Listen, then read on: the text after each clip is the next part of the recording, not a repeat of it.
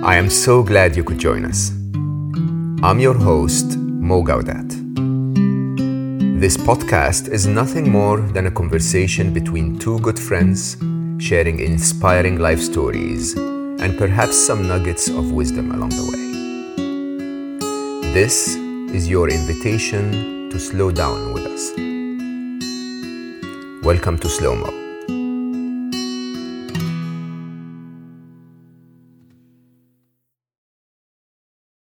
Welcome back. I am in Greystones, Ireland. I am here because many of you recommended that I come and spend time with the guests I'm introducing to you today. Around a month and a half ago, I said, I'm in the UK, maybe give me some recommendations for guests that I can learn from, that can share wisdom with us here in Ireland. And you were so kind to send me quite a few recommendations. One of every three persons that sent me a recommendation recommended that I meet with the Happy Pear. I did not know the Happy Pear. And so I did a bit of research and we said we will absolutely stalk those people. We absolutely need to talk to them. So I landed in Dublin, didn't drive actually, got on a taxi for 50 minutes. And here I am with the kindest brothers. Took me to their store, to their restaurant, and then to the farm. And every one of you probably knows that it's one of my lifetime dreams to end up living on an organic farm. Dave and Steve Flynn, the Happy Pear, showed me generosity that I only know in the Middle East, to be honest. They shared everything. They were walking around, just picking chocolate and throwing it in my mouth, picking, fresh rocket from the field and asking me to taste it. I must have eaten 14 tomatoes and things that I don't even remember. Raspberries. Have you ever tasted fresh raspberries? They are all about that. Around 18 years ago in 2004, they started with an organic store, basically, that became a venture that, from my conversations with them, they don't really consider a business as much as they consider a purpose, a reason to live and make money in the process. The Happy Pear also is a podcast that started in 2020, very, very popular, around making the right choices for healthy and happy life. They are brothers, which I have to say is unusual for business to succeed with so much happiness and purpose when you're doing it with family. And they are truly and honestly what I believe we all try to embody when we say that our work should be a little bit of our purpose or all of our purpose in life. All I can tell you is, for those who recommended the Happy Pear, you were right. They are happy and they are wonderful. Steve and Dave, thank you so much for hosting me. This has already been one of my most enjoyable podcast experiences, and we haven't even started to chat. What a lovely intro. That's a great intro, really. It's true. I mean, I remember someone saying that, what a treat it would be to sit and see your own funeral. And I felt to sit through that intro. That felt like we got to sit here and just hear nice things about you. It's like, wow, isn't this a lovely little thing? Jeez, my ego's loving this. This is great. Great day.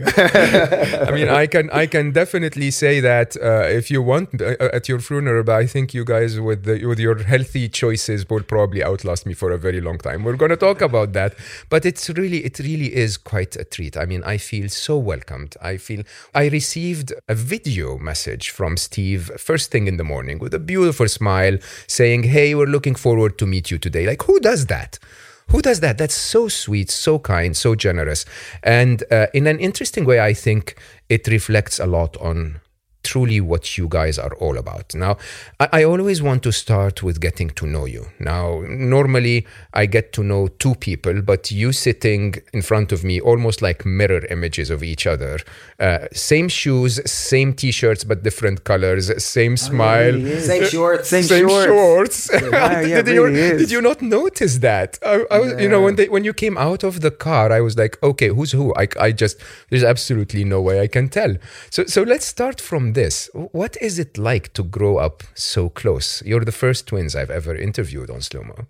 So yeah, I guess we don't know any different. Like, because that's a good point. Like we only know life as identical twins, where there's always been two of you, and you've always got attention. You've always got, are you? Yes, we're twins. Yes, you know, there's two. Yes, we're twins. Yeah, you know, like, and you kind of got used to like a question. A main question was not necessarily. It was which one of you. Like that. It wasn't your name. Your name was which one of you. Which one of you? You over there. You know, Flint twin.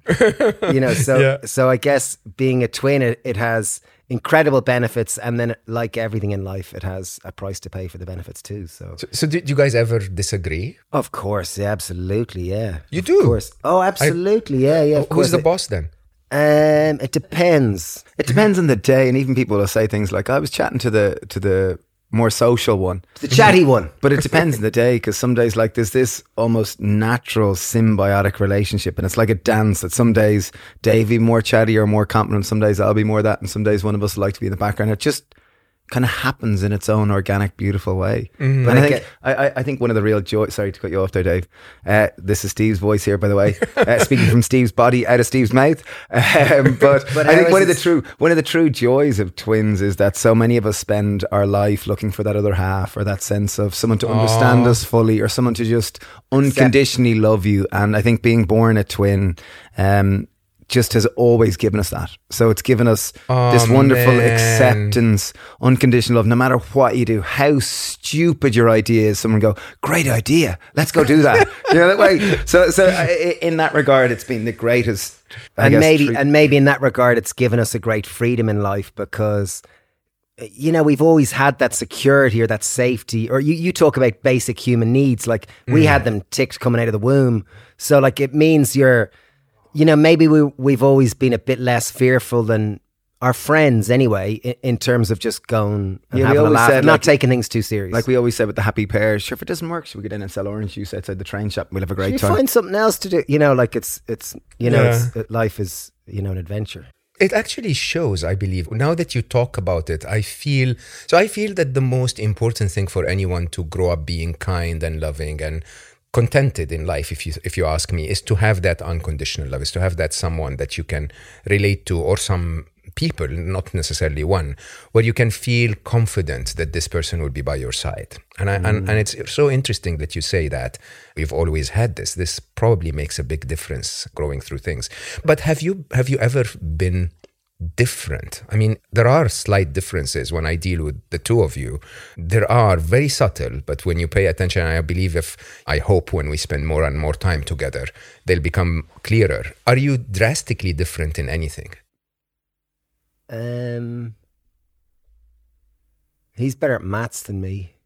Oh, that's a big one there. I like the pause for I wouldn't necessarily maths. Drastically different. I wouldn't think we're drastically different, but I'd say there is, over time, we've become more aware and more comfortable with the differences. I think when you're identical twins, you're always you're blessed and cursed with that idea of joint identity. So we've always been so proud and got so much joy, and we felt so blessed being identical twins. So it compounds that kind of, well, we're identical, we're twins, we do everything together, and we're the exact same. But I think as we've got older, we've become more comfortable that yes, we're identical twins, but there's absolutely differences. Like I like to write and kind of reflect and write stuff. Stephen isn't really a writer, but he's hyper creative. Like Steve can't stop still. Like he's just a creative machine, and machine isn't the word at all, because he's just got this perpetual need to create, and I kind of have it. I can reflect and sit back a little more, whereas he just has to be on it all the time.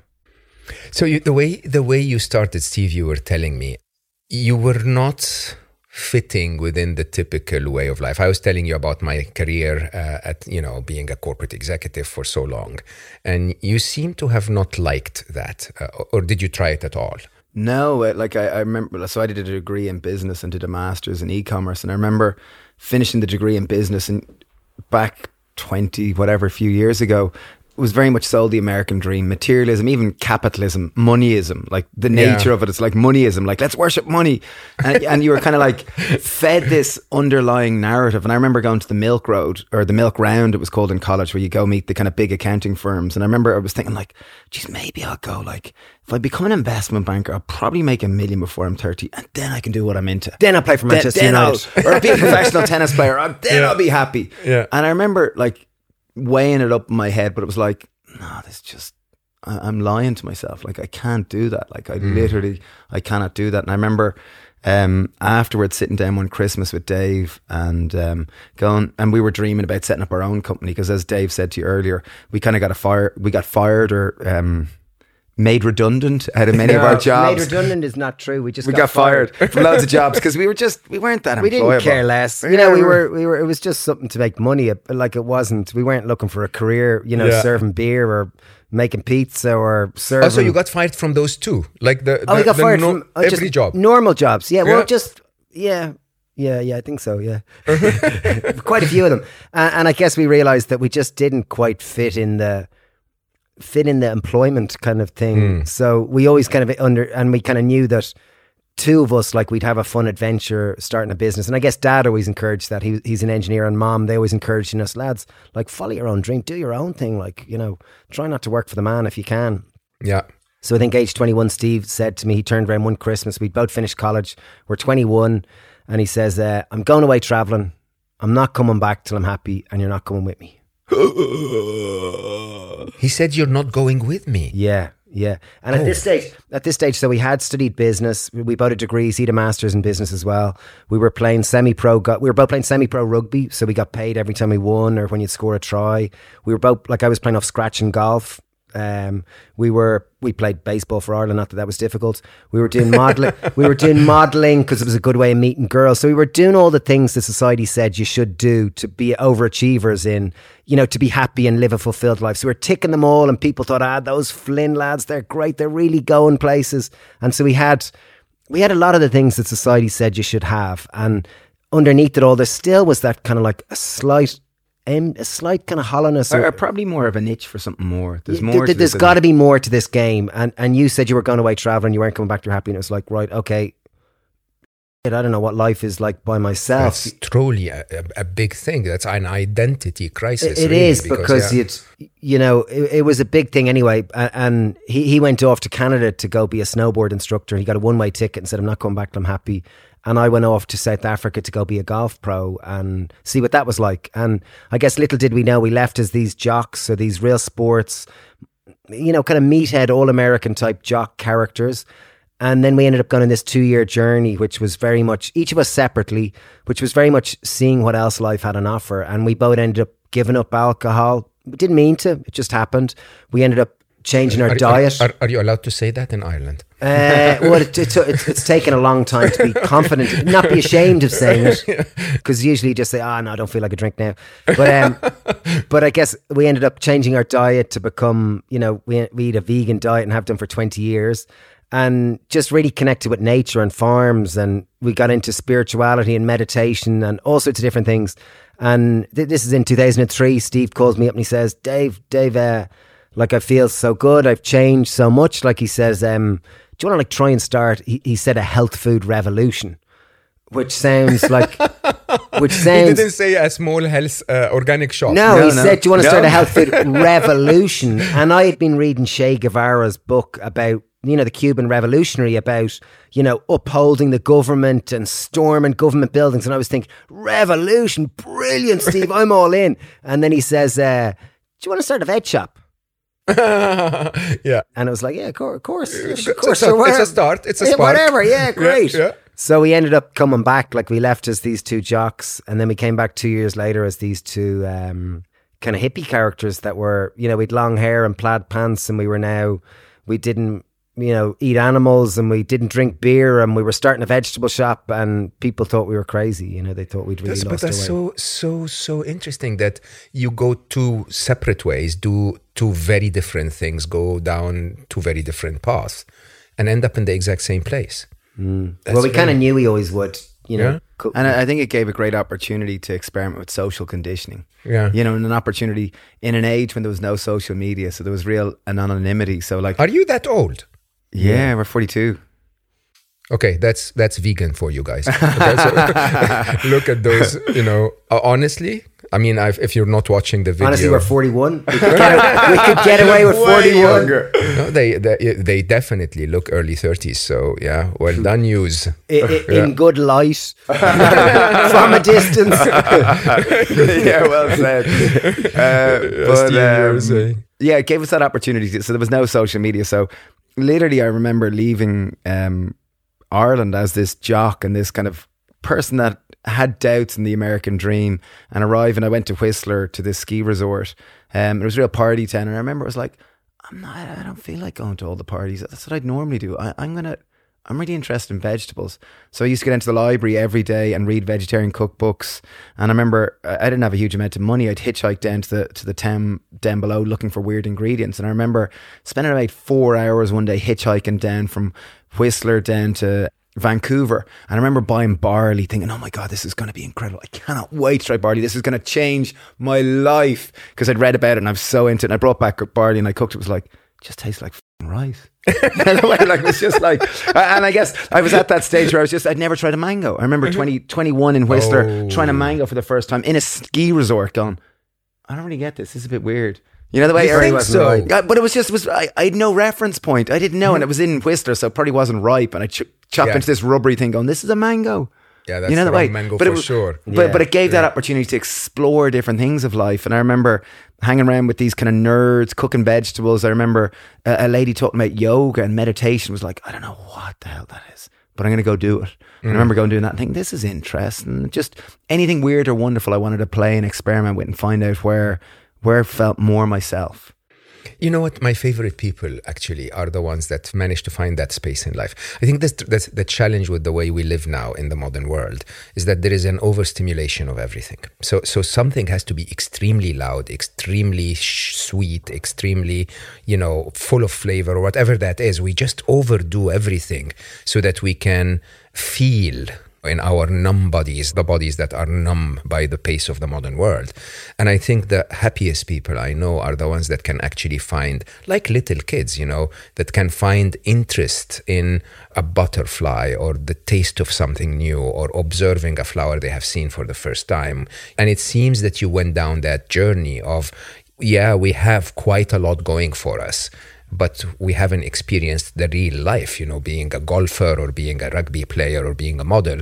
That's not really real life. And I think there has been a bit of that in your experience. Yeah, it kind of gave opportunity for like stillness. And like when I recount it back and I look back at it, I'll just give you the highlights. But the reality was like there was loads of space. Like you're standing on the side of the road hitchhiking for 3 hours just on your own. And there was loads of nights when you're like literally sleeping on the side of the highway. And I remember get bitten by this big spider and I was on the side of the road and I was like, wow, this is crazy. And I remember getting in some cars wondering like, maybe I think I could die in this car, but sure, let's see what happens. I remember hitchhiking. I was on the side of the highway and this kind of guy gets up and I didn't speak Spanish at the time. And I remember I was going, this guy's a bit fucking crazy. He was driving really, really quick. I didn't speak Spanish. We didn't really chat. And I was thinking, this could be it. Yeah, this could be it. And he pulled into a pub and he bought me a pint and we had a pint. And then he brought me back to the highway. It was like, that was mental. But there were so many occasions where it was weird. It was strange. It was visceral, where it's like, this could be it. Yeah. But it kind of almost like restored your trust in life that it's like, let me offer this up and let's just see what happens. And let's see where I'm taken. And it's almost like a rite of passage. I think in modern day society, we don't have these rite of passages to bring us from adolescence into kind of more maturity. And I think a trip like that where you're forced to reflect, you're forced to question yourself, you're forced to sit with your own misery at times and sit through the challenges of life. And it's through this, I think, that you can almost like chisel a more solid version of yourself and what you want to represent in this world. Amen. Oh, I mean, this is too close to me now. I mean, I'm just out. I was just telling you, I'm out of my 42 days of being alone in nature.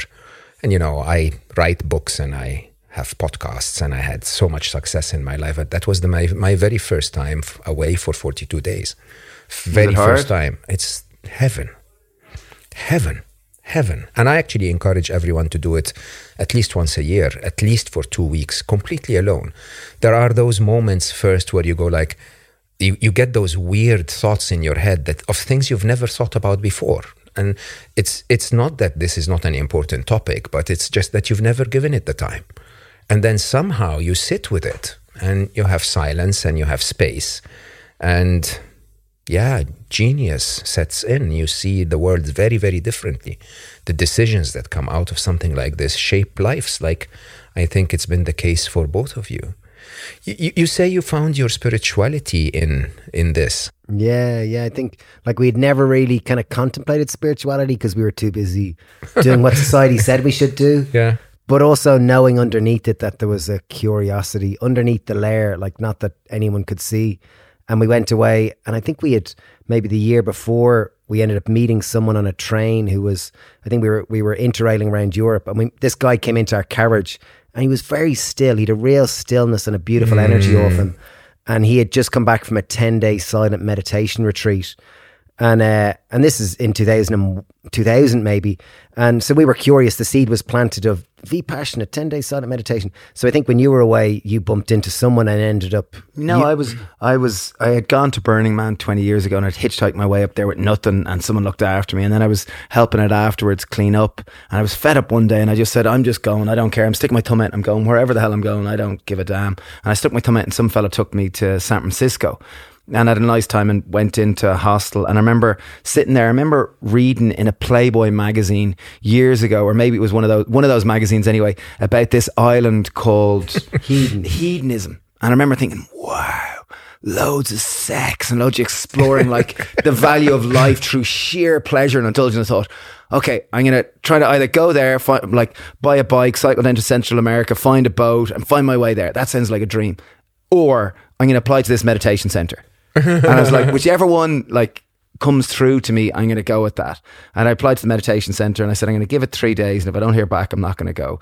So the meditation center came back, and I hitchhiked my way to Texas from California, and went and did a 10-day meditation retreat. And I remember the first few days going in thinking, this is brainwashing, this is fucking mad, excuse me cursing.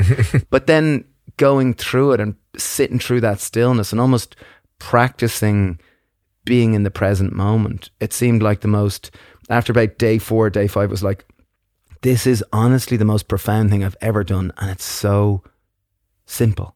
Accessible, I was just going to say. Can you sit with yourself and just enjoy the present?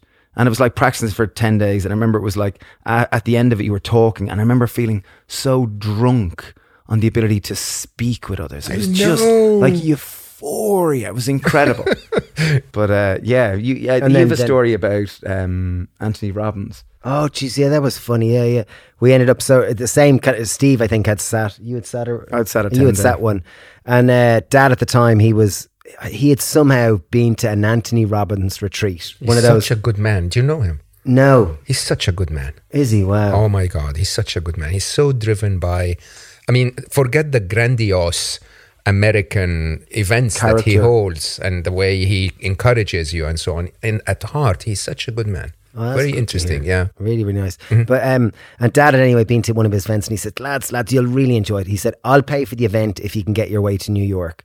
So we ended up, both of us hitched our way, and we ended up making our way to New York, and we did an Anthony Robbins retreat. It was a 3-day kind of New York. Now, retreat is not the word because it's 10,000 people in an arena or something. Yeah. So we did that, and that was all about you can have it, you can do it, you can be it, you can conquer this world. Yeah. And it was so much fun, and it was brilliant. And straight after that, literally, as soon as it finished, we went straight up to Massachusetts to do a 10-day silent Vipassana retreat. Way. So we went from the contrast. one absolute extreme of externalities, pleasure, all this kind of like materialism, and then the other one was just, you can find yourself. Can you enjoy the present moment? And like one with, like, it was obviously challenging, the 10-day silent retreat, but we ended up staying in that place for I think 6 or 8 weeks. We ended up just staying there and serving and meditating, and we had such a laugh there. But it kind of, I guess it was just a really nice time. I guess it was a great foundation of what was important for us. So how do you define spirituality? How would I define it? Your relationship with yourself. You know, I would say your relationship with yourself, and something greater than yourself. Because, well, ultimately, I would think that when you've got a relationship with yourself, it's naturally connected to the infinite or to the source or whatnot. So I think ultimately it comes down to your relationship with yourself, because I think we are the leaves upon the tree of spirit, really. Let me interrupt this podcast for a minute to tell you about my latest initiative, unstressable.com. Unstressable is a members community based on my book with my co-author Alice Law, which will come out in 2023. Members of Unstressable get a library of training materials, daily tools to manage their stress, a free monthly webinar where you can ask your questions, guest expert talks about relevant topics, and the best of all, a members community where you can talk to other like-minded people to learn tips and tricks about how to manage your stress better. Being one of my beloved listeners on Slow-Mo, the first 50 that will sign up for unstressable.com this week will get a 2-month free membership. Use the code I need to slow down when you sign up to get your free gift. Remember, this gift is only for the first 50 who sign up. So do it fast. Go to unstressable.com, join our community, and learn how to lead a stress-free life. I cannot wait to see you there, because living stressed is not living.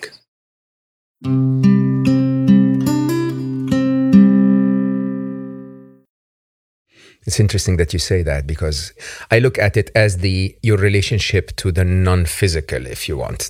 And when you say to yourself, it almost sounded to me like the real you is non-physical, right? So your relationship to the infinite is really through your relationship to the real side of you, which is not really a body or there is a body attached to it that navigates the physical world. It's such a beautiful definition.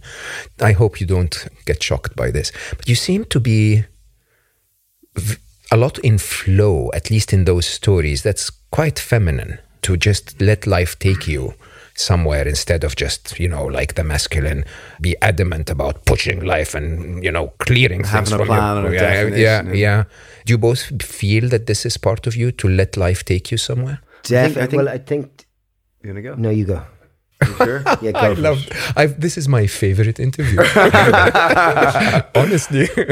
Well, I don't know. Maybe it's when we'd left institutional education and you had that opportunity to allow life to unfold, to allow it just to blossom and to present itself. And I guess here we were, these two kind of young 20s, kind of wanting to kind of understand the world. And it was like, who are we to force what we think the world is? Let's let life, almost like let life, what was it?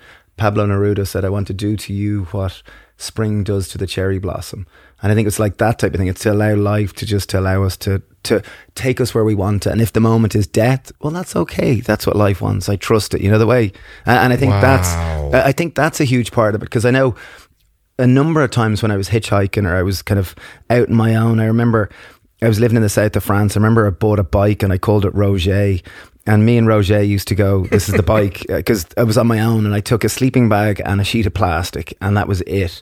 And I was going cycling for a month on my own, and I was going to sleep rough, and I didn't really want to talk to anyone. This was my own little just trail through Provence. And I remember your little luxury traveling trip. And I remember it was May, and I remember it was meant, like, this is Provence, so the weather was meant to be really good. I remember out of those 30 days, it was a freak year. It rained like 28 out of 30 days, and here I was with my sheet of plastic. Who cares? Exactly. It's like, I know this. But I remember going up to the top of like a big kind of hill at the back of Marseille, and I remember up the top of it, and I remember I'd kind of set up my little bunker for the night, and like a thunderstorm started, and it started like absolutely like the heaviest rain I'd experienced even in Ireland. And I was here at my sleeping bag, I had a little blanket and I had a sheet of plastic over me, and the thunder and lightning came, and I remember lying there going, well, if I get through this, sure, fucking hell, that's insane. Those moments where it's just like, and it happened many times, those moments where it was like, well, I could die, but that's all right. The way. And I think it's when I think it's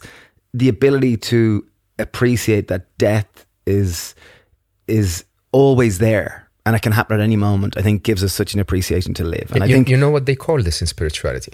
No.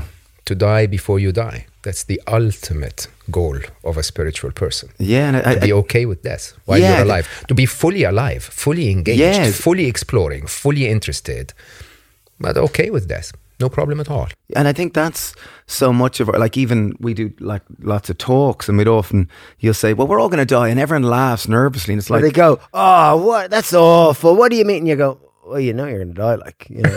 Like, I'm not joking. It's just fact.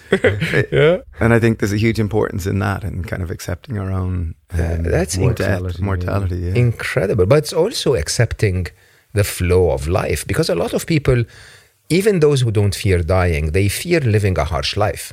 You know, the idea of, this is going to be tough and I'm going to have to suffer the rain or whatever that is.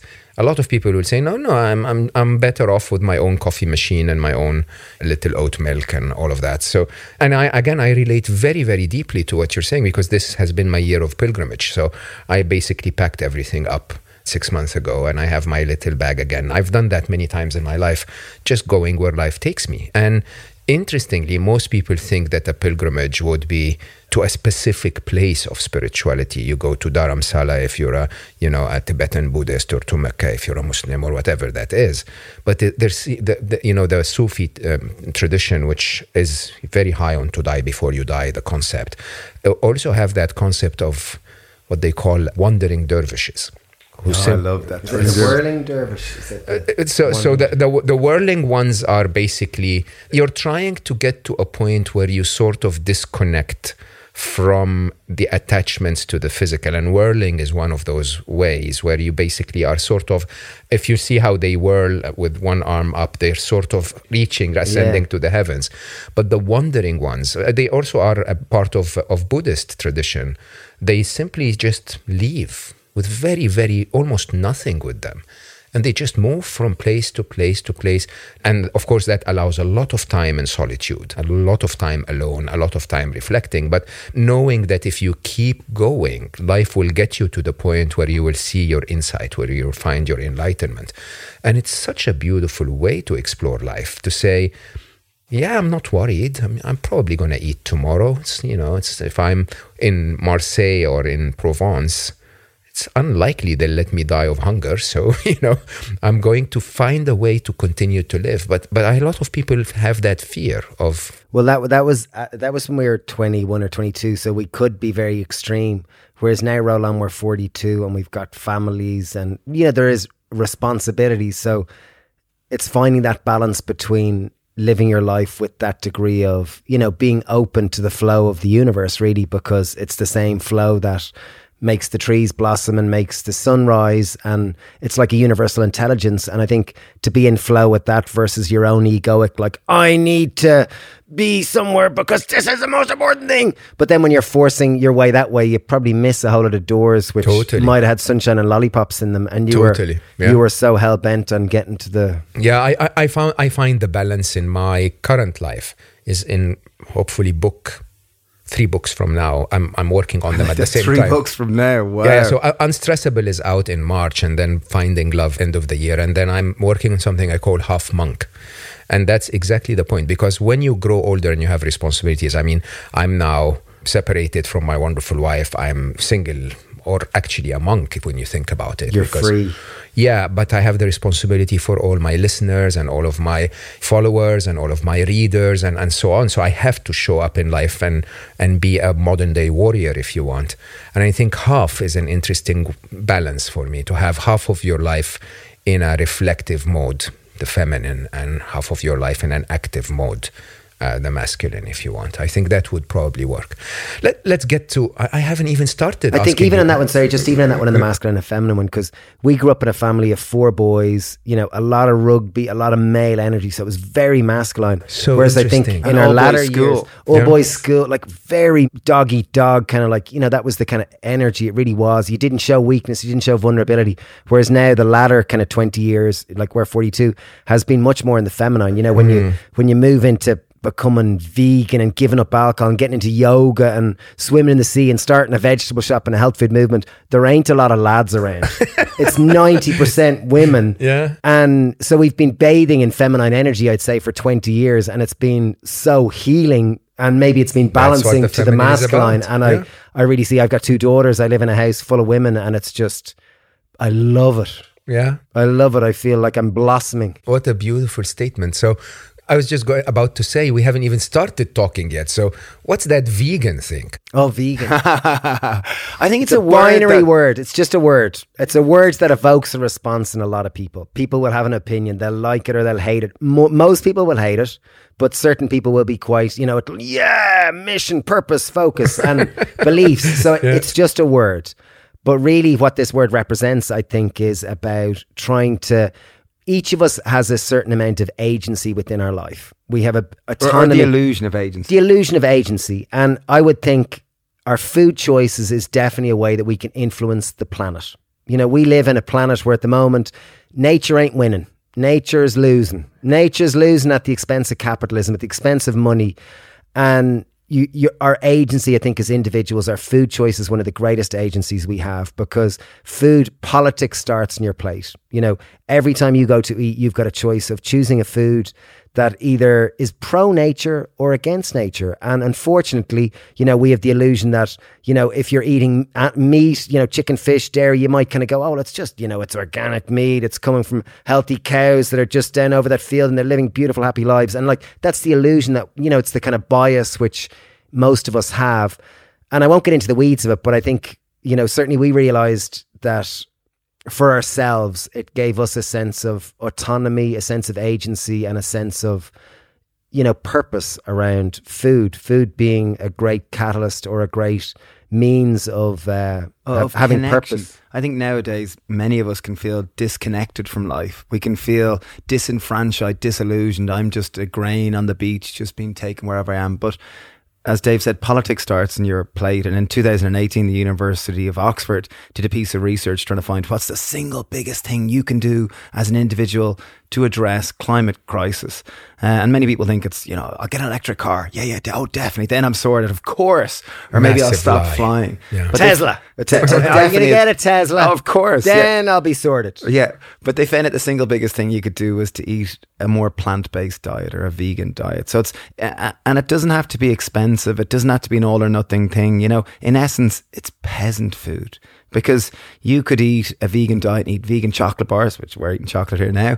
You could eat vegan ice cream, vegan donuts. It's not the healthiest thing. Yes, it is vegan and it's more beneficial to the environment. But in terms of ultimate sustainability for you and for the environment, it's to focus on whole plant foods. And it's not an all or nothing thing. We're not saying, thou must be a vegan and come join our religion. It's just to try to do more of it rather than less of it. And it's even, I'm sure you heard of the blue zones. Mm-mm. The blue zones. Okay. I'm sure some people are listening they're the 5 areas in the planet where there's the longest living people. So there's a piece of research done by National Geographic and Dan Buettner. And, these are people living at the most amount of people. It's the kind of hotspots where there's the most amount of centenarians living. And researchers went in and said, geez, well, what are they eating? Like, how are these people living? Like, we want to live happy, healthy lives. What are they doing? And they found they weren't necessarily vegan, but 95% plus of what they were eating was whole plant foods.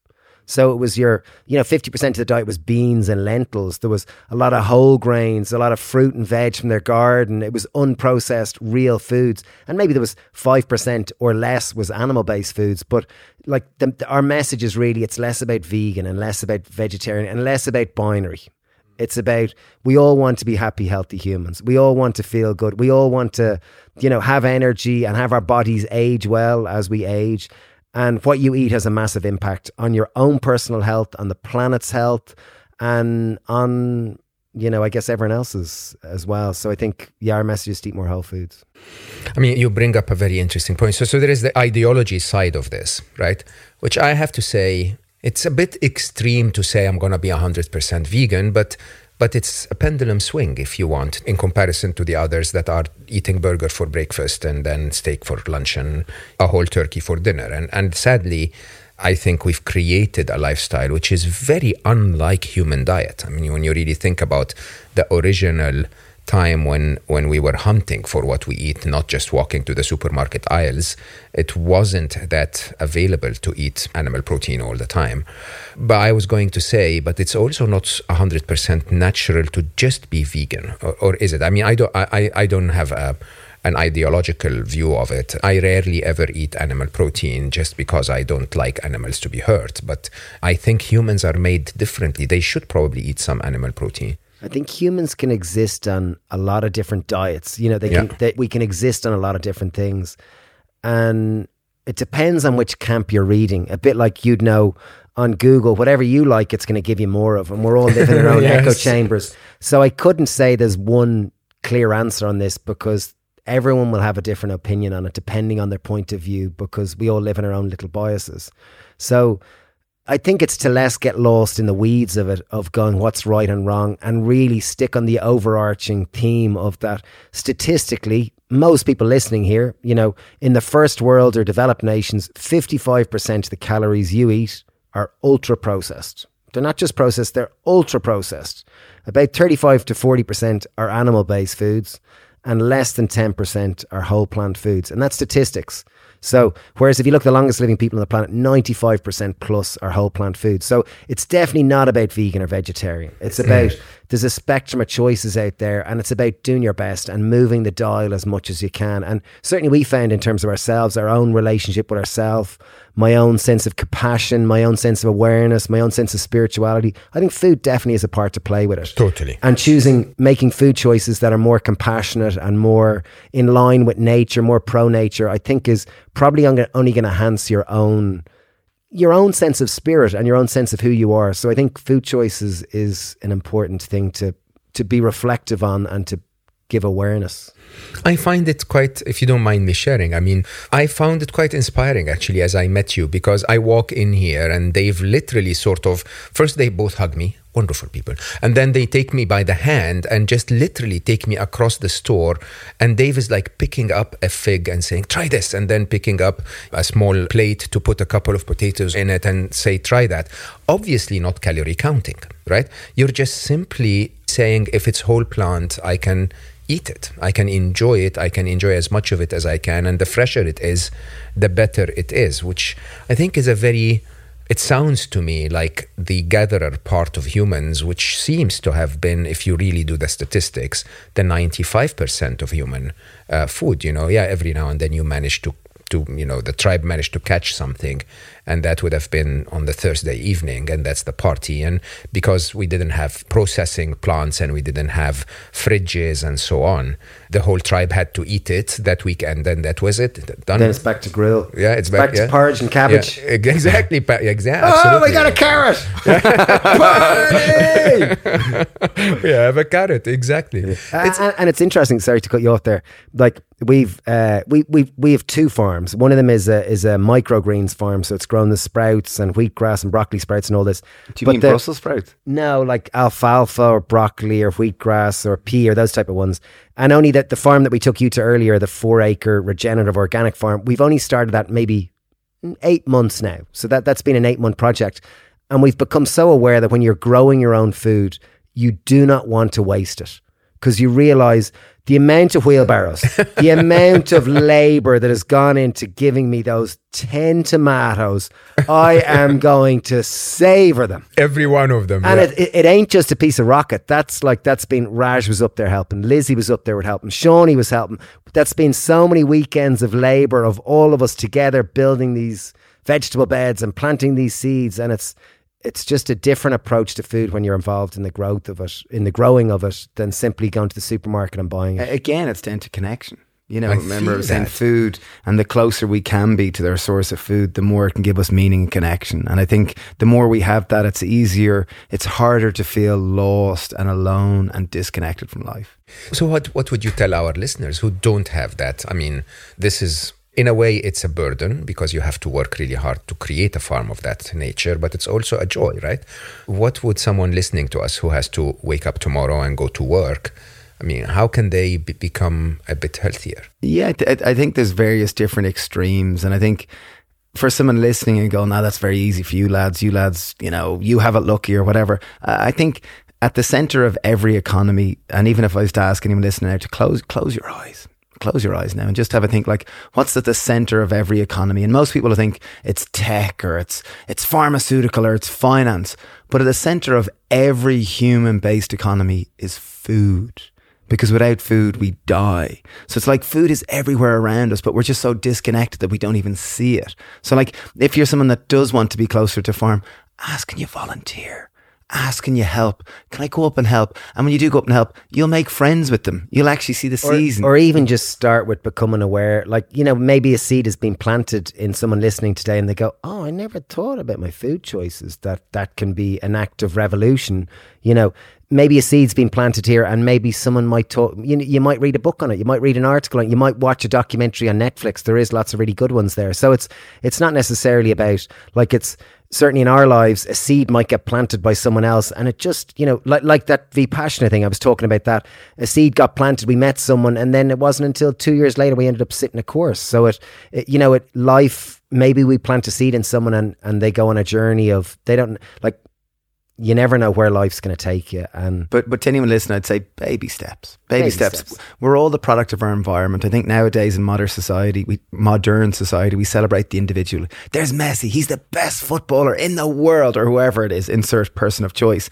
But the reality is, the reason why they became the best footballer, one of the best footballers in the world, they had a support team around them that created the environment for them to blossom. And I think we're all part of this environment, and we're all a product of our environment. And the more we can exist in an environment that supports us to make these healthier choices, the easier it is. And I'm peppering to say something. The other twin is that, and I think the current food culture doesn't necessarily create an awareness or connection about our food. So, like it, you know, as I said, we eat a lot of processed foods. It's about capitalism and about creating cheaper and faster and more processed and whatnot.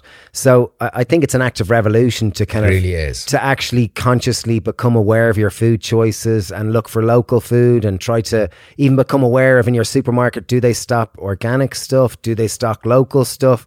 Is there anyone in your neighborhood growing something that you can go ask them? Can you start growing a tomato plant on your windowsill? Can you even sprout some lentils or mung beans on your kitchen, you know, draining board? There's so many different ways you can empower yourself. But I guess if you're curious, life will unfold and give you opportunities to continue along this journey. You don't even need to proactively do it. Just stay curious, and the wonderful universe will provide opportunities for you. That sounds very ephemeral, Dave. It does, doesn't it? Well, as I said, do you need crystal balls or incense to do that, Dave? Nah, just a few magic rocks. E.g. that one. Oh, rocks. What's that? Me and my daughters, we like magic. I'm not even going to go on that one anymore. I'm just going to shut up now. Too late for now. It's going to take away. Too late for that now. What's that? Oh, it's just... oh, jeez. I should have kept it in my pocket. I have two daughters and they're wonderful and I love them to bits. And they're kind of like magpies. They like shiny things and crystals and things. So recently, the last kind of few months, we've been going to crystal shops and buying magic rocks. And I tend to pick a magic rock every day and I put it in my pocket. And I kind of like rubbing it. It's kind of fun, you know. So I don't know what this one is. Does it work? It doesn't, like, I believe it works. So that's the most important thing. Does science validate it? I have no idea. I have fun with it and it brings joy to me to have these magic rocks in my pocket. And it also gives you a little excuse. Do you want to rub my rock? A little excuse. Like I'll often put it in someone's hand and I'll go, now this is a magic rock. It's got serious powers. Close your eyes. Okay. And I'll put my hand over them and I'll go, now make a wish. And they'll close their eyes and they make a wish and I'll go, now give me back the rock. Get very excited. It's going to happen. And it just creates a funny bit of stupid random play. Make a wish. I wish. You can't tell it. I'm wishing in my heart now. Okay. Okay. Now Done. Get super excited. Because it's coming to you. So I think, like religion, that provides, I shouldn't undermine religion, but like some forms of religion, it provides a mechanism which you can come together to maybe share a present moment together that might bring joy and might bring a little bit more, you know, presence. I don't know about the correlation between magic stones and religion, but I like where you're going. It's all based, my personal belief. I was talking to Alice, my co-author, on the next book, and she has been insisting, and I probably will do it. She's been insisting that I should create a podcast episode about the myth of spirituality when they talk about quantum physics and science and so on. You know, when we say, we're all made of energy. You know, someone has a higher vibration than another, and quantum physics says this. And so, yeah, there is a lot of crap in that. There's also a lot of truth in it, but there is a lot of crap in it. And, you know, my intention actually for you listening, if you think I should create an episode about that, I would probably do it, but just text me and tell me on Instagram or something. The thing is that there is at the center of any wish ever happening, a belief that it will, in a very interesting way. If you observe that it will happen, because we don't observe with our eyes, we don't observe with our physical senses, we observe with our consciousness. And if you can observe that something will happen with your consciousness, it does happen. And so there is, whether you believe in a magic rock or you believe in a religious faith or a god or whatever, the universe, the mechanics of the universe, if you believe that it will happen, it will happen. Yeah, I totally agree. Even if you look at like some of the great spiritual leaders of our time, even you look at Eckhart Tolle, who's very incredible writing and consistently the same message. You know, you go to see him speak and it ain't a rock show, like it's the exact same message you read in your book about Be Here Now.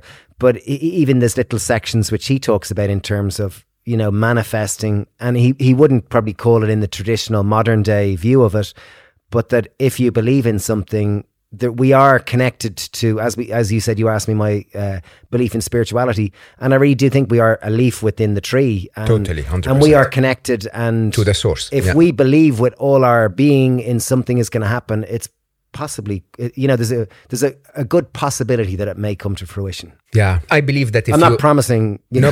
No, you should actually. So I do a lot of work on, you know, explaining this, but if you drop your magic rock, gravity will pull it down to the floor. That's a law of physics. I think there are laws of reality that are not just governing the physical part of the universe, and part of it is really that if you truly and honestly observe an event as if it's a future memory, that you already see that event in your heart as if it already happened.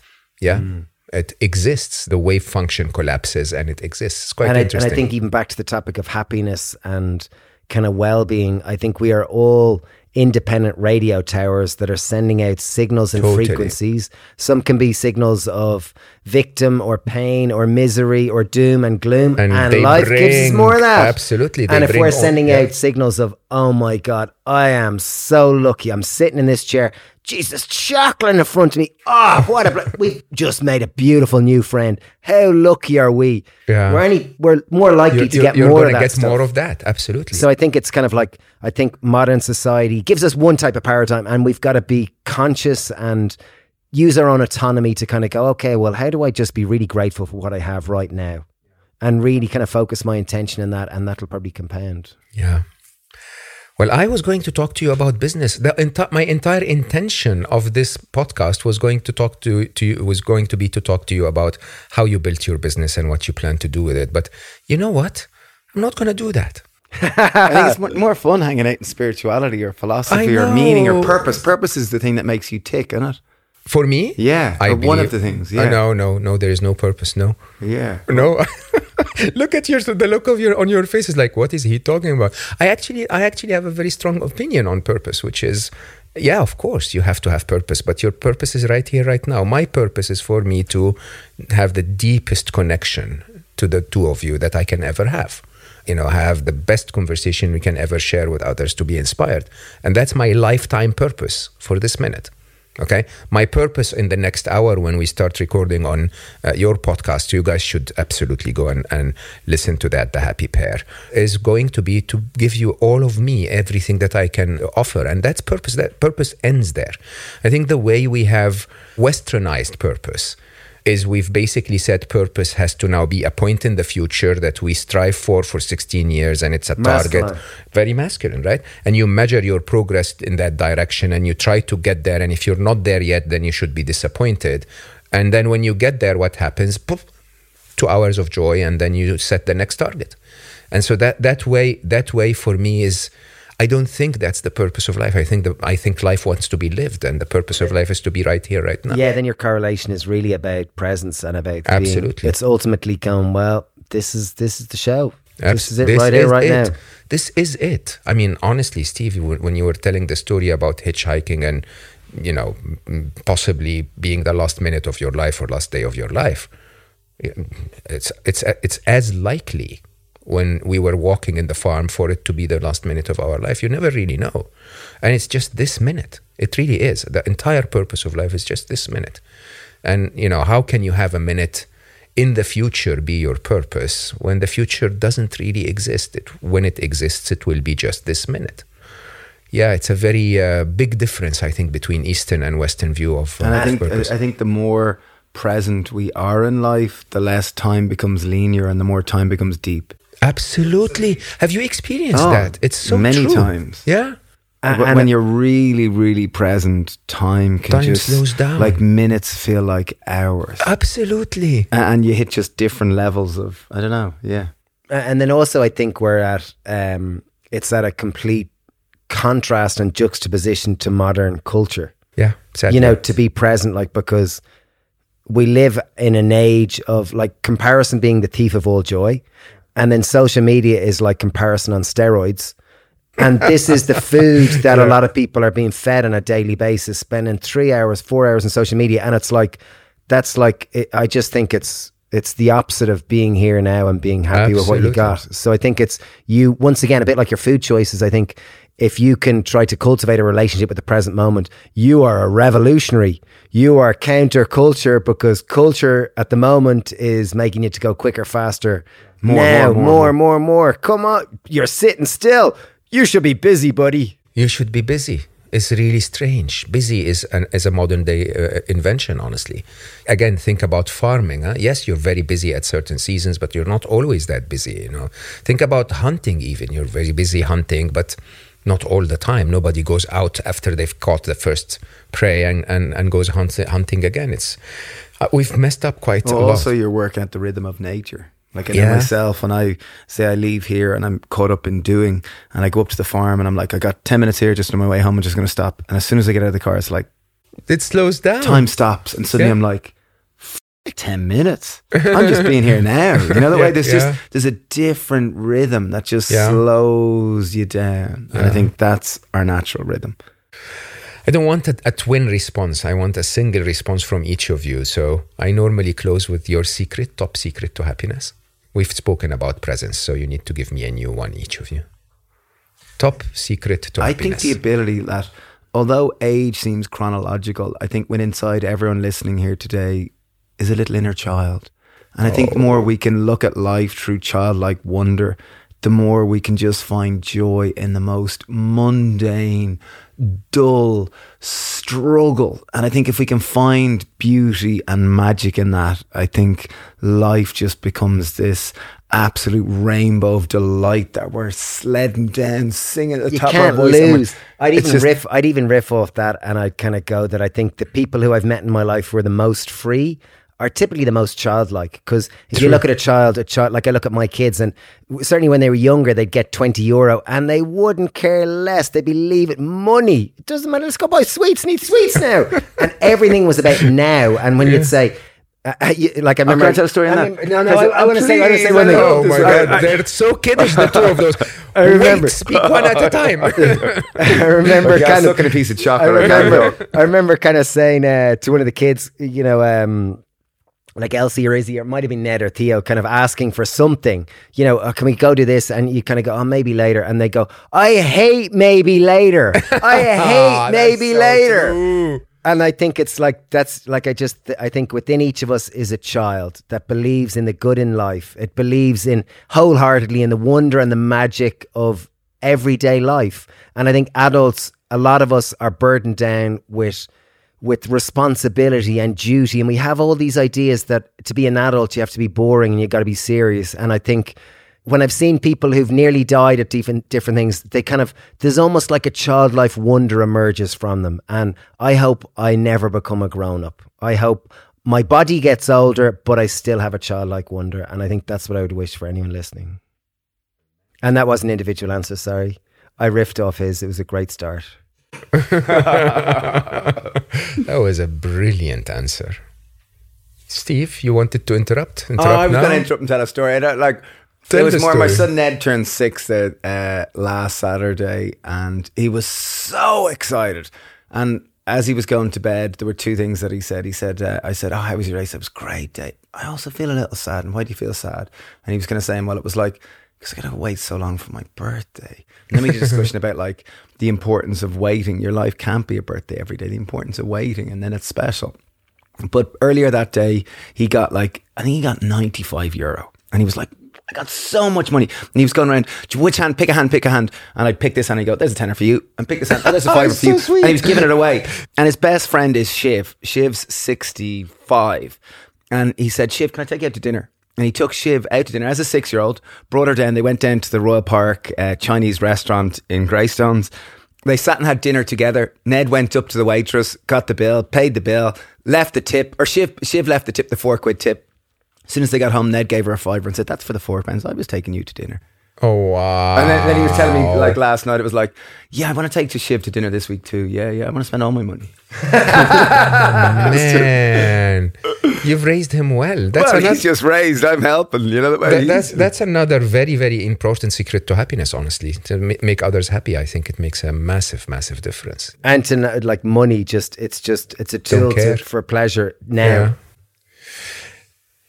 All right, I don't know what to say. I could keep going for hours, but I think I'm going to invite them again. Seriously, I think I'm going to come back, go to the farm again, and then have another conversation. I have a spare room. You're more than welcome to stay anytime.